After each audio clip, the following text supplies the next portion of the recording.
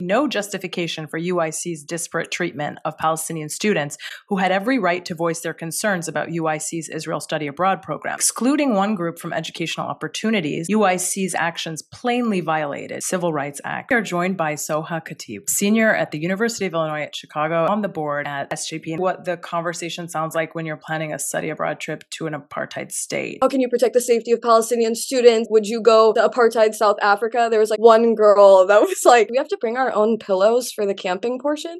You went flyering. They called the cops. One of the cops grabbed her by her hijab. When was the last time that you guys have disciplined students for flying? The dean said that he didn't know. Collaboration between oppressive state forces, cops, the zionists, and the higher education system. When we do have interactions with zionists on campus, not going to free Palestine with a student group. That's exactly what's going to free Palestine. They did not study South African history.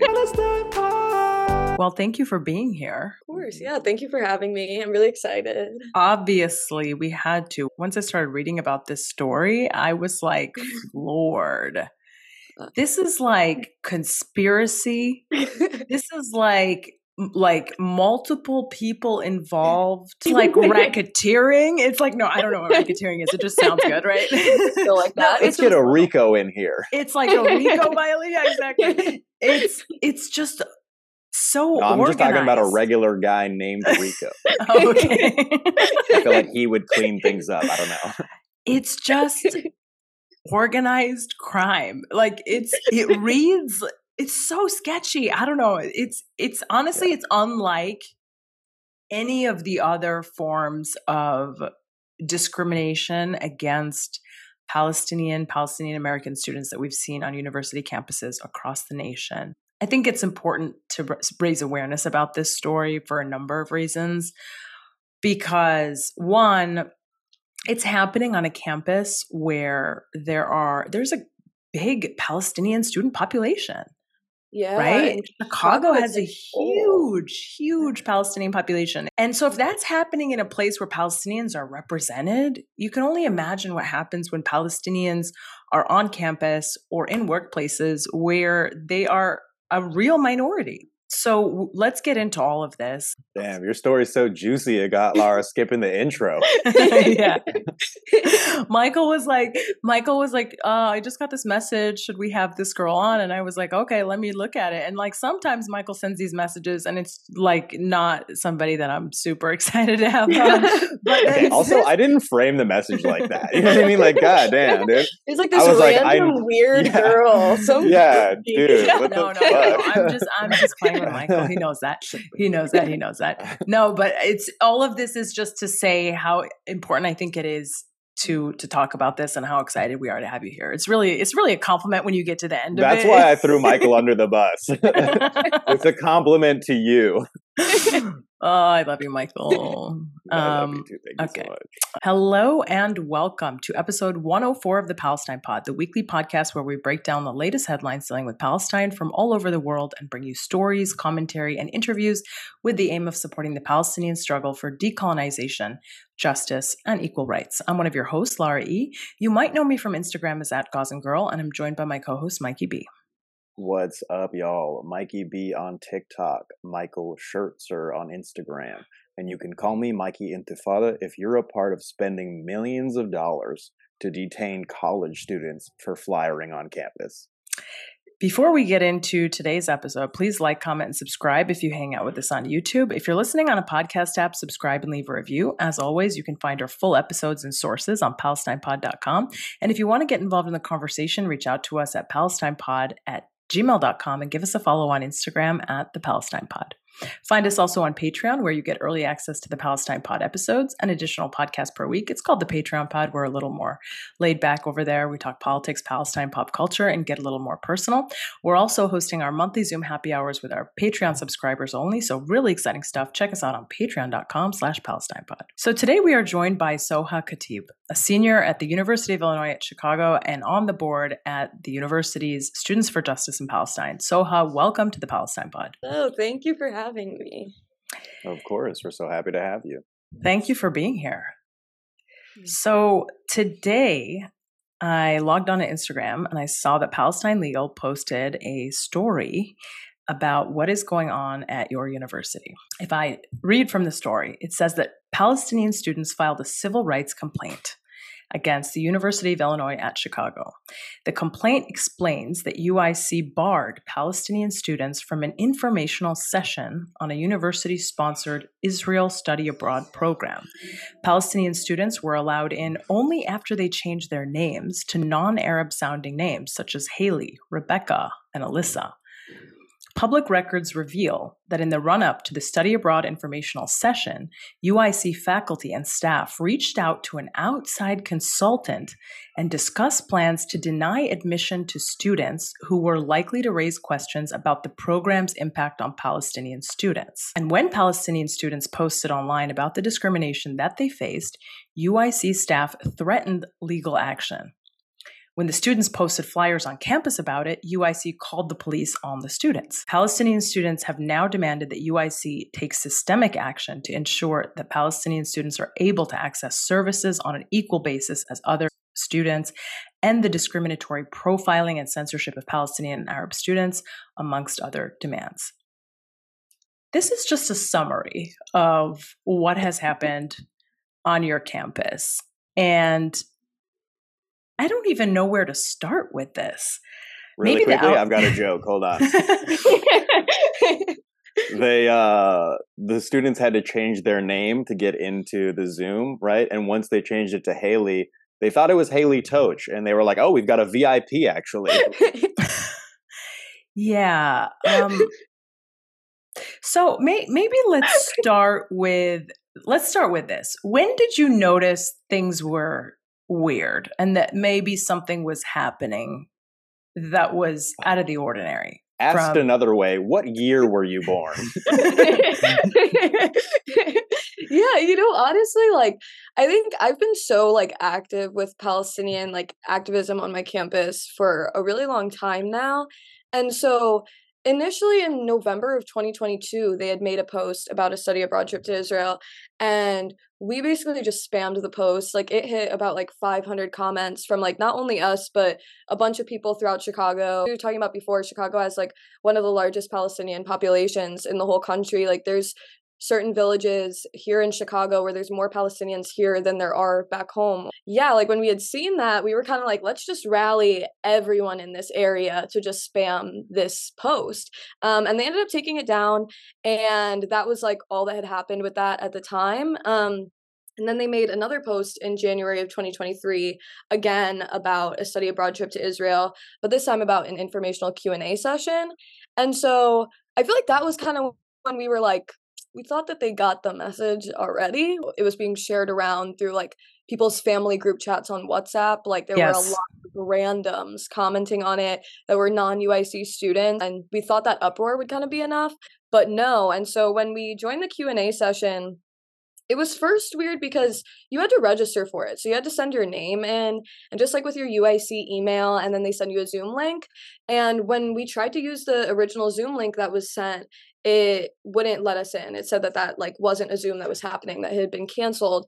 And then we found out that only certain students got sent a new Zoom link. So what happened was they had started the Zoom meeting and seen all of the Arab people trying to join, and then canceled it and made a new Zoom link for specific people that were in that meeting. And luckily we had a Jewish ally member who was there, and so she sent us the new link in the group chat, and then we all tried to join through that one. And I wasn't let in. I was sat there for about an hour and a half, just in the waiting room. I saw photos of it. You got detained at a Zoom checkpoint. Yeah, basically, Yes. basically. And crazy here in Chicago. But yeah, and so then other members realized, they're not letting us in because of our names, so let's change our names. And one member, Soha Khatib, who was president at the time of SJP, changed her name to Rebecca Goldstein. And within about a minute, not even, she was allowed in. And what's interesting about that is when we had done a Freedom of Information Act request, a FOIA request, and we had seen the emails regarding it, they said they were only letting people in with names that they knew. So like people from the professor who was organizing the trip, her name's Vered Arbel. So she was saying like students that she's worked with before that she spoke to about the trip were the only ones that were going to be let in, but then people with made up names were let in, and then people who were also like students that she knew but with Arab names weren't allowed in. So yeah, that was like definitely kind of like the beginning catalyst for everything that came forward. Yeah. And really quickly, because I can already see people being like, oh, you changed your name to something Jewish and then you were let in. Isn't that anti-Semitic? And it'd be like, yeah, it would be if they didn't let you in immediately. Right? Like, if they didn't let you, if you had just sat there with Rebecca Goldstein in the waiting room, like, yeah, that'd have been pretty problematic. But what happened was they were like, oh, she must be a Jew, therefore Zionist. It's their conflation, not yours. Mm-hmm. And it was like even like other like some girls chose Haley and like Alyssa, and it was just like literally anything that just didn't sound Arab or didn't sound like ethnic really was allowed in. Just such like a blatant thing to do, especially like once we changed the names to see how fast we were let in. Like it was just so obvious. They didn't even try at all to make it like at least a little more sneaky, you know, which was like really shocking. So 2 things. One, is this the first time that UIC has organized a study abroad program in the occupation? So I started at UIC in 2019. And from my understanding, the November 2022 one was like the first one within recent years. They tried to do it. I'm like so sure that they've done it like years ago. Like UIC's been around for so long, but like within like modern like years. Yeah, within recent years, this is the first one that's been advertised and brought to the attention of students. And I wonder, when you were finally let in with an alias, what was the informational session like? What were people talking about? What was the information that the administration was giving? I mean, I just wonder what the conversation sounds like when you're planning a study abroad trip to an apartheid state, and then you're trying to just gloss over that or sort of dance around that. You know, are people asking about like, so do we get room and board? Like, is it just logistics and nobody's really talking about the elephant in the room? Or did somebody try to bring up the consequences, the ethical reality of what it means to normalize with an apartheid government? For some trips, they're like, don't drink the water. For this trip, they're like, you're going to be pouring cement in somebody's water. Right. Yeah, go ahead. Sorry. Like it was like I wasn't allowed in. I didn't end up changing my name because I was just like, that's crazy. But for my friends who were allowed in, and we took notes throughout it just to like keep tally. And it was like wild. I mean, like, first of all, there was only like 2 students that weren't there from like SJP. Like no one wanted to go to Israel. And it's surprising that they thought students would. Like, I think people in this generation are just really smart about that. It was funny because, like, I mean, later during the Q&A portion, when everyone was like, how can you protect the safety of Palestinian students? Like, how do you think that this is ethical? Like, would you go to apartheid South Africa? There was like one girl that was like, do we have to bring our own pillows for the camping portion? I knew it. I knew that there would be like somebody there like trying to get actual information about like logistics. Yeah, it's like, yo, don't worry. We actually have a ton of stolen pillows for you. Yeah, we have lots of furniture. It's in our Nakba archives. Just get what you need. Yeah, it was crazy. I mean, like the whole marketing of it was just kind of like, this is a way to unite through culture. Like we can achieve peace through uniting through culture. And so like one portion of it was like for 3 days, it was like live like a Bedouin, and they were like camping and tents and stuff like that. And you know, I'm sorry, that is just the most racist thing I've ever heard. Oh, I know. And the professor saying it was so happy about it too. Like she was so excited. That's like their Burning Man, you know what I mean? Where they're like cosplaying Bedouin. Yeah. Oh yeah, it was like it just wouldn't. Can you imagine like if insert any other like live like insert any other minority group and then just like hear how that sounds? It doesn't sound good. Come experience the Warsaw Ghetto. Okay. Crazy. And I mean, like she was like very like confident about all of it, which is what just made it so much more jarring. Is that like not only did she put together a PowerPoint for the informational session, but she sat down, planned an entire itinerary for this trip, and got it approved through like multiple steps within the study abroad office, and nobody thought for a second that it would be a bad idea. And then you also had an interaction with somebody who was like representative from the university or the travel abroad program. Can you speak to that? Yeah, so since I wasn't allowed in, I got this email because I emailed them and I was like, I've been in the waiting room for like, I emailed them probably like 2 times where like first it was like 15 minutes and then it was like 45 minutes. And I was like, this is outrageous. And then he emailed me back and he was like, we can have a meeting. And so when I met with him initially, I tried to not bring up the fact that I'm Palestinian because I was like, maybe then he'll listen to me. And it worked for like a good second, I'm not gonna lie. And we were just kind of chatting because I mean, another thing is like I'm mixed. So my mom is Black and then my dad is Palestinian. And so when I had brought up, you know, like I've seen things in the news about how Ethiopian people are treated in Israel and like what can you do to sort of like protect the safety of Black students that may want to go on this trip. And he was like, I'm getting the notes of a political agenda right now, which is literally what he said. And he just basically tried to like shut me down from there. And then, I mean, I kept going because I was like, now he's cat's out the bag. So I could just kind of go full in. And he was basically saying like he didn't understand why I would want to go on this trip so bad. I felt like I was going to be mistreated. He was saying that as a gay man, there's so many places that he can't go, that he has to be careful to travel to, very white gay man behavior. And yeah, like at one point he had brought up like Saudi Arabia, saying that he wouldn't go there because— That is, you know what? I'm just sorry, I have to cut you. That is a really good point. I think the difference is he's not from Saudi Arabia. No, hold on, okay? To the point about not wanting to visit Palestine if you're Palestinian or Saudi Arabia if you're gay, it's exactly the same if we accept that all gays originate from Saudi Arabia. Right. I think so here's, I think there's no. The only thing preventing their return is the homophobia of MBS. We all know that, okay? Right. So here's the problem. I think there's sort of an informational void.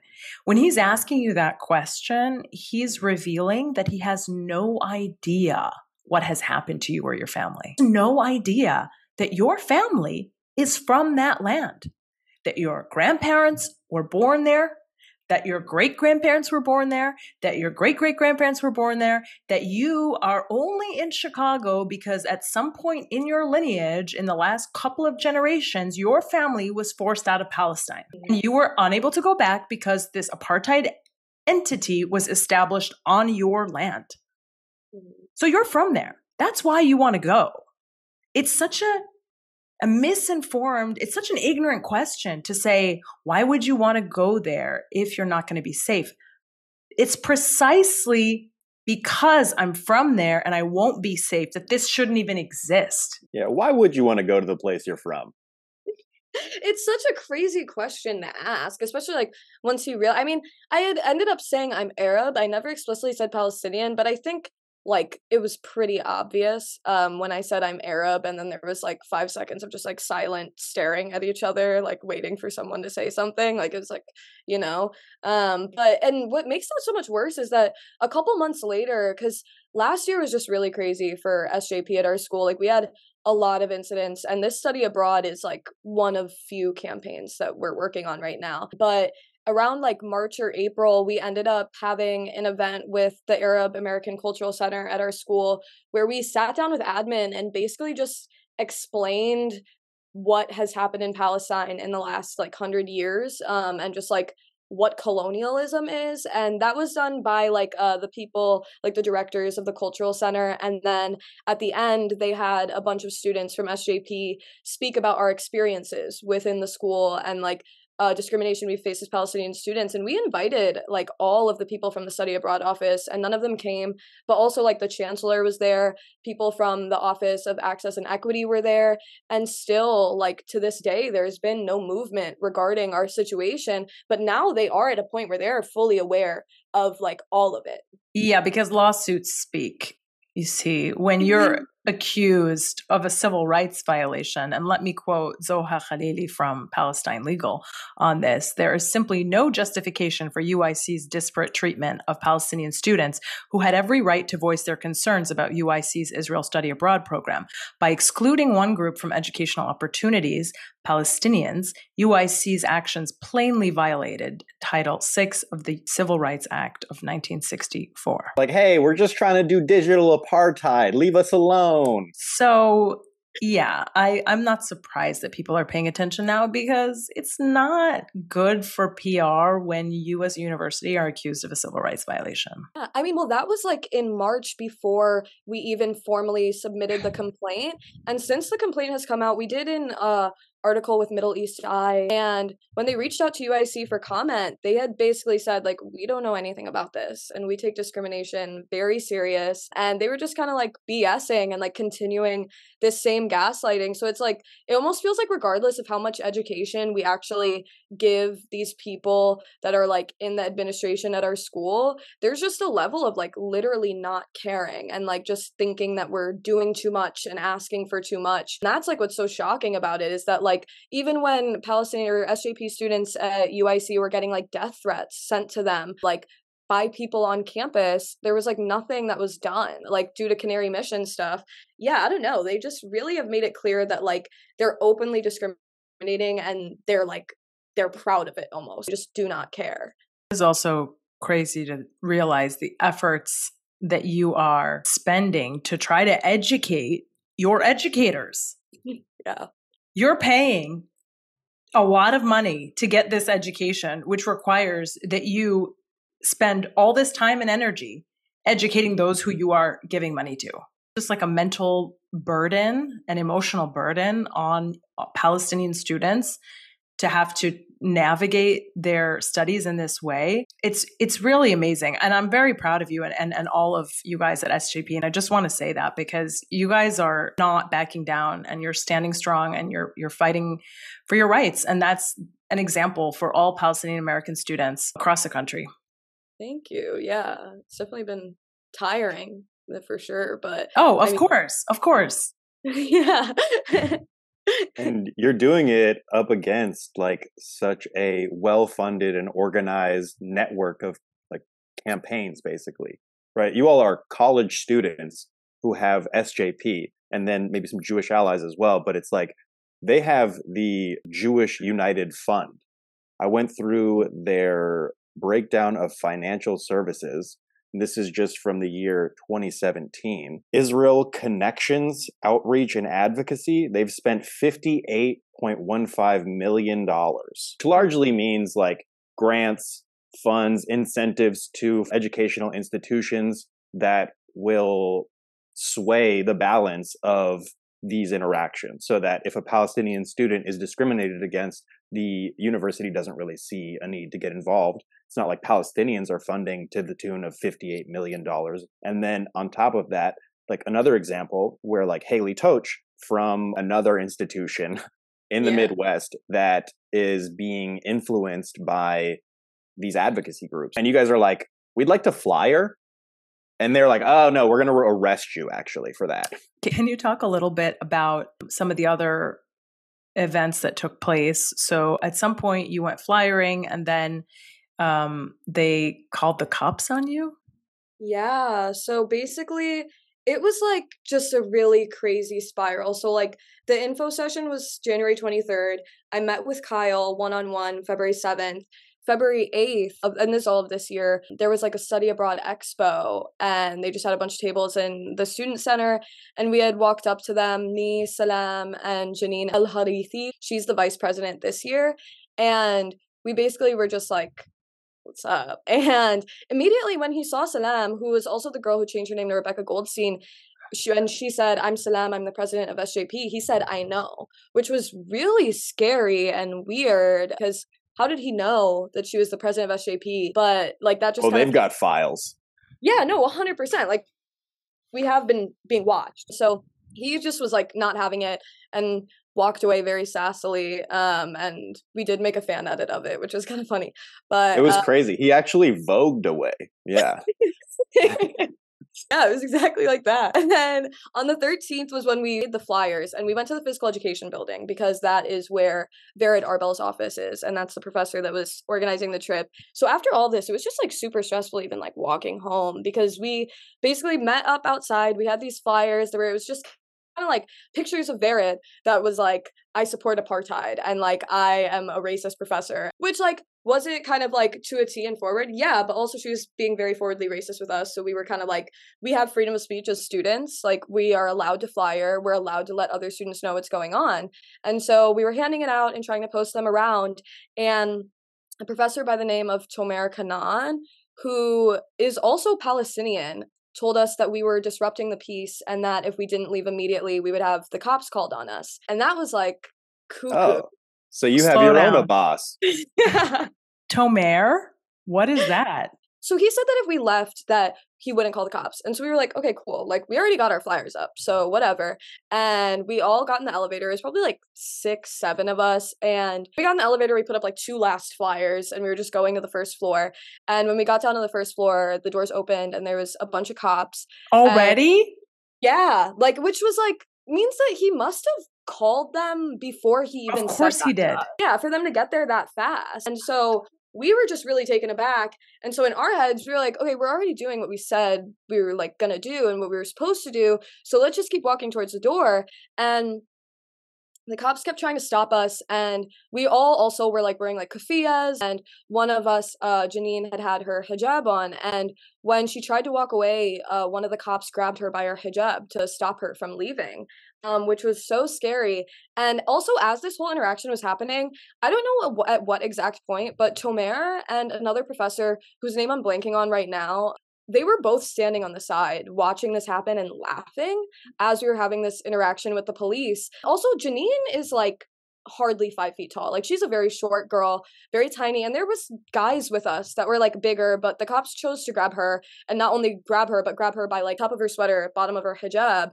And at that point we were like, this is too much. And so we called Salam. She headed over. We just tried not to say anything, which was hard because it kind of like felt like we were being provoked, and they forced us to give them our ID numbers, and they told us that we were detained, which was why we couldn't leave. And they basically just wouldn't let us leave until we gave them all that information. There was one cop though that was like trying to be like good. It was like good cop, bad cop type thing, and he kept like trying to keep the peace. But when I straight up was like, tell your little friend to apologize for grabbing on this like small girl by her hijab, he was like, yeah, that's not right. And then the other cop told that other cop to like stop talking, the one who had grabbed him. And so they were having like infighting already. But so the whole situation was just like really, really hectic. And then finally, after probably like 15 minutes, they let us leave. Salam was there. We got on the phone with Soha from Palestine Legal, and we were just all like very, very shaken up. Like that was definitely a very intense day because like for flyering, like for putting up flyers. Police said you were detained, but on what basis? If you have the right to flyer as students, on what basis are you being detained? For being Palestinian. Basically, because there's the UIC policy on flyering is very intentionally vague, and technically all flyers have to get like approved through this certain thing. Do people do that though? No. Like Nobody does. Nobody does. And that's fine. Like they never get taken down. It's not like people are going and like actually getting people in trouble for this. But when they got our ID numbers, we did end up having like kind of like a strike with the dean of students, and they had to have a meeting regarding us breaking the open expression policy by flyering. And Andy Clarno, who is our faculty advisor for SJP, in the meeting straight up was like, when was the last time that you guys have disciplined students for flyering, for unapproved flyers? And the dean said that he didn't know, that he would check up on that, and then he never did. So it just like, it's something that doesn't happen. That is the last time was also Palestinians, actually. What you are describing is by definition a civil rights violation. Unequal application of the law to groups based on their belonging to a certain background is literally a civil rights violation. That's what that is. It's just crazy to me how blatant it is. And it's, of course, not surprising that police would exercise brutality towards you and your friends. It's not surprising that they would pick on the smallest person in the group. Really indicative of the collaboration between oppressive state forces like cops and the Zionist agenda and the higher education system in the United States, which reinforces Zionist propaganda through the assistance of the carceral state and all these other forces that are working together. So it's really I mean, you said you were overwhelmed and shaken up. I mean, I'm sure, because it's a lot. And all of this is for what? Because you are trying to exercise your right of free speech to say, hey, there's something wrong with our university organizing a study abroad trip to what the UN, to what Israel's own human rights organization, B'Tselem, says is an apartheid state. Israel's own former chief of Mossad says it's an apartheid state. So many Palestinian organizations have been saying it for decades. They've never been listened to. Scholars, academics, Palestinian activists, nobody listens to them. South African leaders like Nkosi Mandela and the entire Mandela family, they've all said it's apartheid. Everybody says it's apartheid. Sometimes the scholars say worse than apartheid, right? And nobody has wrestled with the actual claim. Instead, you have people completely ignoring it, refusing to deal with it, and organizing trips there and saying, hey, it's going to be a cultural exchange, right? Being in a twilight zone, you're like, what's going on? This is an apartheid government. You can't just act like business as usual. And you're doing what is a very normal thing in my mind. And you're being met with this insane resistance at just trying to speak out and say, hey, I think there's a problem here. I don't think it's a good idea to just go about business as usual, visiting a country which is engaged in these serious human rights violations. Tried to say their basis for running the program itself was that the Department of Homeland Security doesn't say that you can't travel to Israel. Just completely go off of those guidelines, ignoring what's happening in Palestine and how that directly affects so many people here in Chicago. I can't tell you how many UIC students have the Hawiyah, how many weren't born here, but were born in West Bank. And it's just really crazy. And one of our grad student members, he's our grad student advisor, he had emailed the chancellor at one point, and he's here as an international student. He's born in 48, from Haifa, but he's Palestinian. And he basically was like, you guys have sent out these emails. We get emails about random international stuff that's happening. And they've sent it about Ukraine and stuff like that. And so we were like, can we get one of those about what's happening in Palestine? And this was around the time of the Sheikh Jarrah uprisings. And the chancellor just basically was like, no. And he never sent it out. And it's just really interesting how there's these constant comparisons that are being made. And in so many of the UIC classrooms, even professors will acknowledge what's happening in Palestine, Israel as an apartheid state. Obviously, some professors will not and will be on the other end of the spectrum, but a good amount are able to acknowledge that. But when it comes from administration, it's just absolutely gone. And the gaslighting, it really does make me feel like I'm crazy sometimes. All this is for nothing. But I don't know. I think that seeing how much traction it's sort of starting to get makes it feel like we're finally getting something out of it. It's how you said, people will listen to lawsuits. And if that's what it is going to come down to for us to be taken seriously, not only as Palestinian people, but just as students and as activists, then that's what it comes down to. And that's kind of on them. You're not crazy, and you are doing very important work. It is not for nothing. I don't want to make it too dramatic, but the future of educational free speech hinges on cases like this. So it's very important what you're doing. It's always darkest before the dawn. So keep up the good work. Thank you. How are you feeling right now? Take 3. How are you feeling right now? And what's the general vibe on campus like for you? So we just started school I think August 22nd.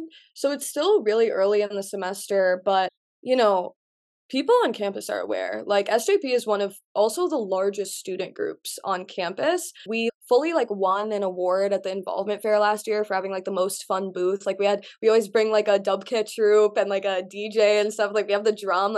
We really get into it. We're very well known.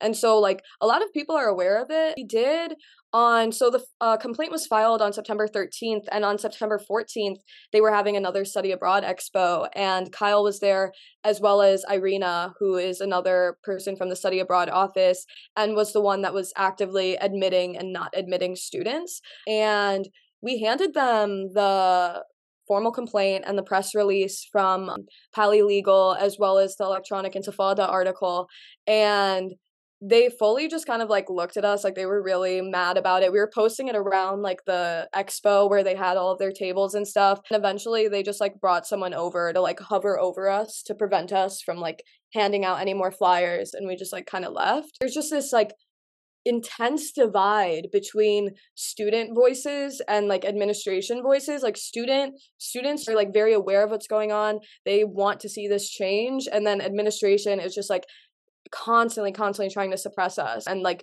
just doing all that they can. And you can tell that they're like, it's almost like they're annoyed by it, which is like so interesting to me, because like they've actively put us in like unsafe positions, but to them it's like these annoying college girls won't stop like harassing me or whatever, quotations, but I don't know. It's worse than that. They laughed. It's entertainment for them. It's worse than annoyance. It's not. It's actually more sinister. Yeah, they're like the people that pull up couches to watch the bombs drop on Gaza. Yeah. Where they're like, it is. Free entertainment.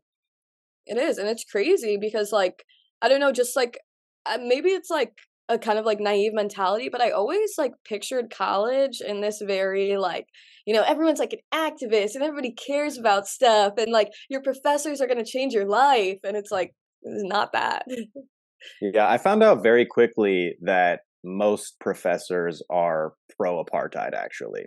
And like, it's kind of hard to maintain your position if you're like too outspoken in any system, right? I know professors that were like, I care about this thing, but I also know that I'll lose funding if I talk about it.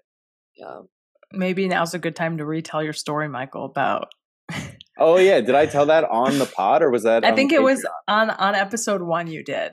But let's. Okay, well, it's been a while. When I was in college, I had a professor. He had us do this basically drill in class where he split the class into two, and he was like, "Okay, one of you is going to argue why Iraq should get bombed outright, and the other one is going to argue why economic sanctions are the better way to go." And I know, it was crazy. This was like, I don't know, maybe 2009, maybe? I'm not sure. So it was just like 5 years after the invasion of Iraq, the illegal occupation of Iraq by the United States. And so he was like trying to whitewash it basically and just make it so that like kids were debating as to why these were and I basically stood up in the middle and I was like, how are you going to have kids who are on their parents' meal plan right now determine whether we should starve Iraqis or bomb them outright for literally nothing? And I was kicked out of class. and then we went through like a chain of emails basically, where he was like, you know, I respect your position, I respect you're outspoken, but you can't like disrupt the class. And I was like, well, first of all, you shouldn't have had that class. You know, if you're going to have classes like that in the future, you should let me know and I'll just skip them so you can brainwash the youth without my presence, right? And basically that's kind of where we left it. And I'm pretty sure he's still a teacher at UCSB to this day. You get people who are themselves Arab, who should identify with this cause of Palestinian liberation, but they understand the carrot and the stick. They understand that they need to change parts of themselves, even the pronunciation of their own name sometimes maybe, right? In order to fit into these spaces that are predominantly overrun with Zionist influence. It's terrifying. Like, it's so, because like the point of like, I feel like education is like a lot of like liberation and learning these new ideas, but for like professors to not even be able to like speak on certain ideas, like it just really is terrifying how hefty Zionist influence is within like US education. And people love to constantly, especially like when we do have like interactions with Zionists on campus, a lot of the time it's like, what do you think you're going to like gain from this? Like, you're not going to free Palestine with a student group in like a random university in Chicago, but like it's like these deep rooted ties that like are fueling the occupation. And also, that's exactly what's going to free Palestine, right? They did not study South African history. Like. And I think it's just a really unrealistic ask on behalf of the oppressors for them to expect that they can just mow us over for 75 years and then keep playing whack-a-mole with the descendants wherever they may find them all around the world.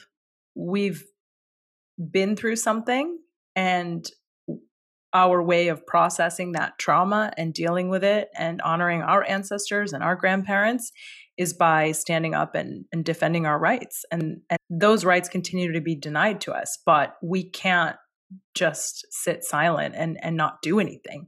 You're doing everything, which is, I mean, what you're doing is perfectly natural and only to be expected. It's not like it's weird because they're acting as if what you're doing is absurd, when in reality it's just the totally normal thing to do, which is you've been through some shit, you've been oppressed, and now you're speaking up against your oppressor.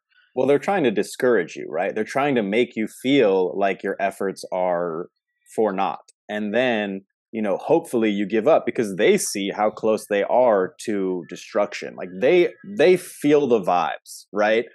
Everybody in the student population sort of has a similar view. And the only place that they get like-mindedness is admin, where there's a spigot, like a money flow. And so, they know that their position is unpopular. And it's sort of like how when during desegregation, you saw like those white people at the counter, like yelling at people who were trying to desegregate restaurants. Like those people are senators now. They taunt you, right? And then they honor you 50 years later with like an award once you're dead. Those same people. It's like, I don't know, just terrifying. Like because it just feels like there's like this, like we're living in two different realities, like, because that was another thing where like, even in my meeting with Kyle, there was just this huge air of like, well, if you feel this way about Israel, like you think it's an apartheid state, don't go on the trip. And then just like, say like that's that, which is like crazy because it's a lot. Because he assumes that your connection ends there. If it's just a political opinion that you have about this random state, then just don't go. But it's not that simple because it's where you're from. It's your entire being. It's your entire identity. Also, that kind of speaks to their perspective, right? Where it's like, look, if you don't like it, just pretend it doesn't exist. Yeah. Just look away. Except you can't look away because it's literally happening to you and your family. I think that it's just stuff we're reading on the news, but like, especially like even just in Chicago, like there has been like a lot of targeting of like Palestinians recently. Like there was a young boy in Oak Lawn, which is like a very like predominantly Palestinian neighborhood, that was like brutalized by police. And like even then we weren't being taken seriously. And so like to make it sound like it's just like to them it really is something that they only see on their phone, and that's like what makes it like so cuckoo. That last point, I just want to speak to the fact that the Chicago Police Department is one of the police departments that has trained inside 48. So they send a team basically to learn counter-terrorism tactics, which we know are just like police brutality tactics. And then they bring those tactics into communities of color in the United States, right? So Chicago, that young child was a victim of, this overarching connection between the two systemic forces. It's like people try and like view it like all in a vacuum, but like it is so interconnected. And like especially like just being in Chicago, like a area where there is like a lot of police brutality and stuff like that, and to see those similarities, like people like John Burge and like stuff like that, like it's very similar to what's happening, and those connections are there, but people just like constantly ignore them. And like I feel like it's almost like comforting to some people to just like view everything in like a singular lens, because when you sort of start to overlap it, it's like, oh, all of this is connected and everything's kind of horrible. I love compartments, and by that I mean torture. Yeah. Is there anything else you'd like to share with us about this story or something else? I guess the only detail I didn't mention was Kyle from the study abroad office. We made an Instagram post with quotes on the same day that we went to the PE building. And it was like direct quotes of things that he had said, like to me and in the study abroad session.